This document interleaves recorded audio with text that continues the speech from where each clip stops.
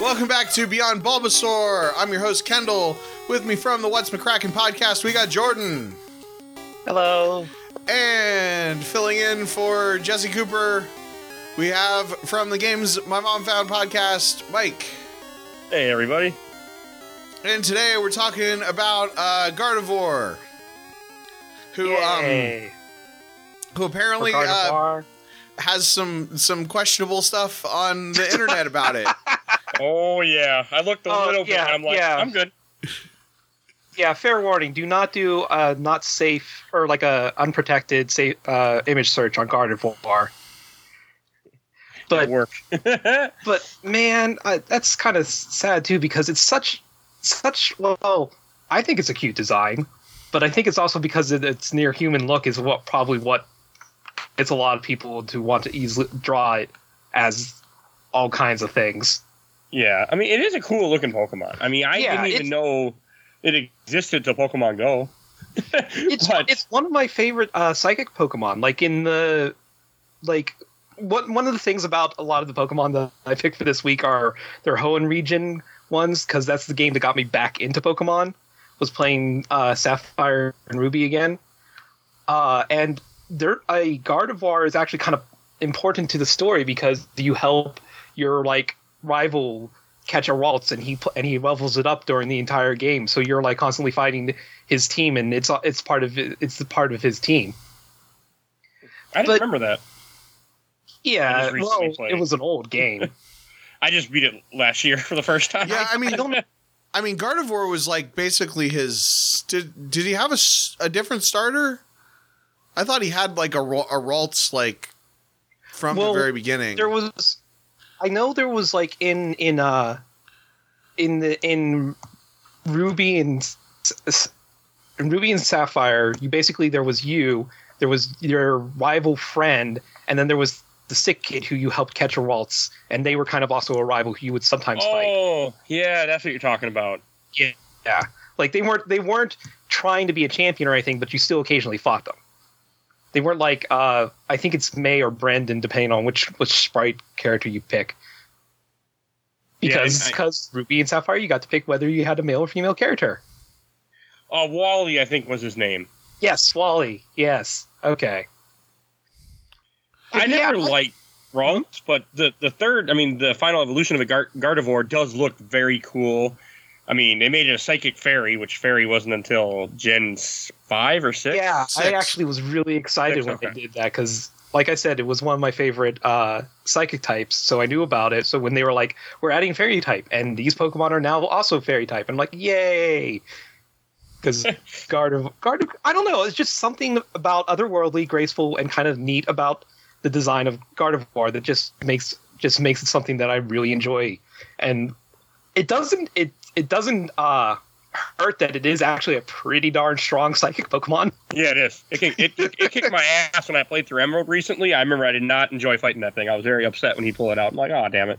It was also one of the ones that got a Mega form too when the Mega Evolution stuff came out, and it's got a pretty strong Mega evolution abilities and stuff too. There is one neat little thing that I also liked about Gardevoir that sometimes people kind of I don't know how it would fare now, but the thing is that if you look at the Gardevoir design, it definitely evokes a feminine appearance, right? Right? Mm-hmm. Well, they didn't really split Gardevoir's male and female forms.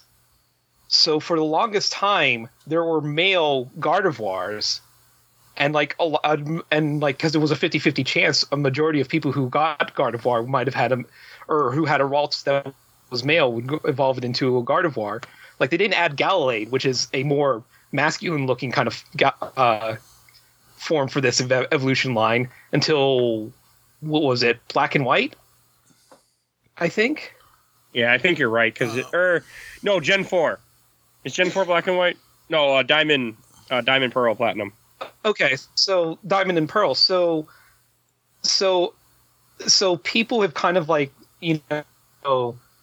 and I think Lopunny is also kind of one of these things where the forms look very feminine, but it can it can still be a male Pokemon. So like I've seen people make jokes about that, which is not good, but it is kind of neat to see that there are Pokemon that are male but still can have like feminine qualities. Yeah, that's interesting you say that. I actually I feel like it looks more like kind of androgynous than feminine. Yeah, I think I'm also coming from the fact that, like I said, like a lot of people tend to draw it, and I think more people tend to, especially now that they've got Gallade there, right? They've kind of pushed it more towards that Gardevoir tends to look female, to kind of make it more obvious that Gardevoir is when Ralts is a female, it evolves into, and when it's male, it usually evolves into a Gallade. I mean, also my first encounter with this Pokemon wasn't until Pokemon Go, where the way they set it up is only the females can evolve into Gardevoir, and the males only evolve into Gallade, or how you pronounce that. So that was my own. I didn't even realize that they didn't do that until Gen 4. Until just So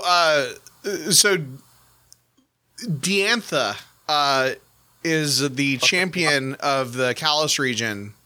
Mm-hmm. And her main Pokemon is a Gardevoir, and I remember like I bring up a lot that Gen 6 was very like that was kind of the game that hit me at just the right time and just the right context and everything.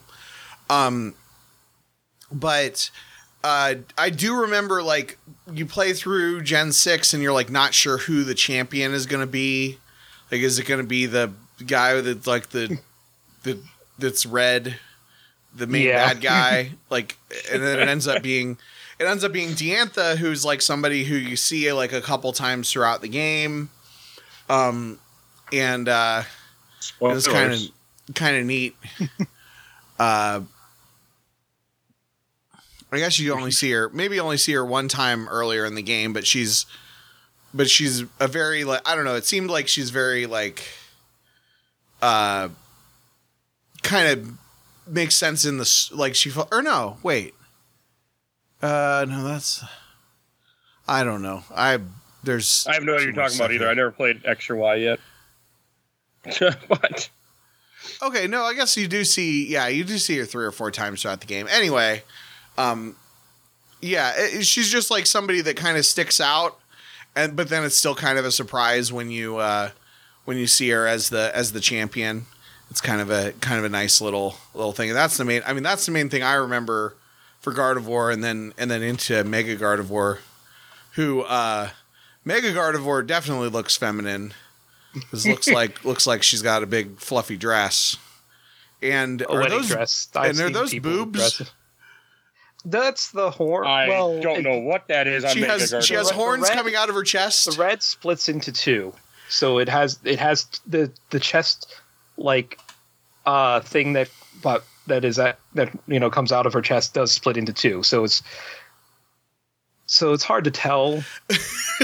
We can look on DeviantArt. I'm sure DeviantArt. Oh no, DeviantArt they just do that. Most of the time, anyways. I mean, it's kind of sad though. I mean, well, to me, because there are. Like I said, like I really like the design. I find it really cute, and there are like a lot of really cute like designs and fan art of it. But the problem is that there's so much fan art of it that to find like something that cute and something among the thousands and thousands of not safe stuff is kind of disheartening. And I mean, yeah, okay, yeah, I mean, yeah, that's. But sometimes you do want to find something that's cute or normal or happy. And that just kind of makes it hard sometimes. Well, I'm sure that there will be that they want. I'm sure there will be an MS Paint image attached to this that will be very safe for work. I'm sure there will be too. So you can look at that. They're actually kind of neat too. The wedding dress goes to like some kind of like goth dress though. I did look for an anime episode featuring Gardevoir, and the episode that I watched had very little Gardevoir in it. A bad guy showed up and stole Gardevoir at the very beginning, and then at the very end they got it back. So didn't have a lot to do with Gardevoir, but it was kind of interesting. Let's see. The episode was called Do I Hear a Ralts? No, I didn't. It wasn't. That wasn't the one I watched. Because I'll watch that one when we do Ralts. Which, by the way, if anybody has a cable subscription, the Disney cable subscription streaming app has almost every single episode of Pokemon. Possibly every single episode of Pokemon. It's hard to tell. But they have a lot. They have a lot of them. Mutiny and the Bounty was what I watched. I'm trying to find the name of the villain here. Pokemon Hunter J shows up. Is that a recurring character, or I think in that season they are. Yeah, it seems like a character that would come back. Oh, wait, I think I saw that on the Bulbapedia article where like they were able to find it because the owner of the Gardevoir could like telepathically communicate with it. Right. Yes. Which is another neat kind of thing that I think is more a fan kind of thing, is about how it's kind of also one of those like, what's the word? Graceful protectors kind of because like in the Pokedex entry says like it will literally like sacrifice itself to protect the trainer that it has made a deep connection with. And so like I've seen people like, you know, like write comics or things based off that idea where like basically Gardevoir is much fun of its friends and family. And it's like if you get a Gardevoir mad, and then that's when the black holes start. Yeah. But yeah, basically Pokemon Hunter J shows up with her Salamence and steals Pokemon with her, like she's got like a laser gun that shoots out of her wrist, and then it turns the Pokemon into a Smash Brothers assist trophy. Yeah.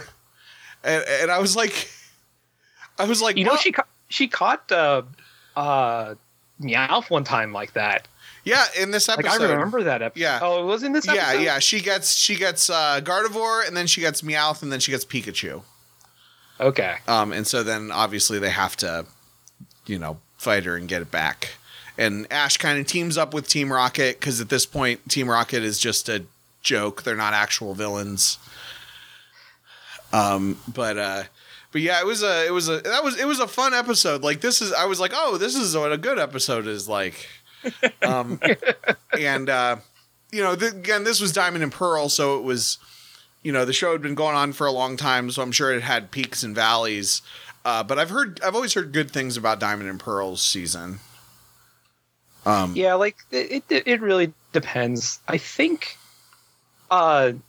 in Black and White they play up Jesse James and Meowth as Pokemon, or as Team Rocket, like as actually strangely being competent, I think. Because in the game they're not the main villains. So because they're not the villains, they're kind of doing all this weird like cloak and dagger spy stuff in between, like, you know, on what was it, Plasma, I think it was, for Black and White, right? It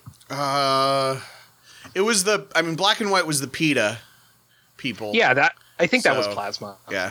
Yeah, and so like they were like also keeping tabs on them and stuff like that. So because they weren't the villains, but they were like, you know, doing spy stuff, they seemed actually like competent and not like the goofy guys that they have been in, like, you know, previous seasons after they kind of fell from grace in the first. Yeah, you were right. Team Plasma was that. So yeah, any last things you want to say about Gardevoir, Jordan?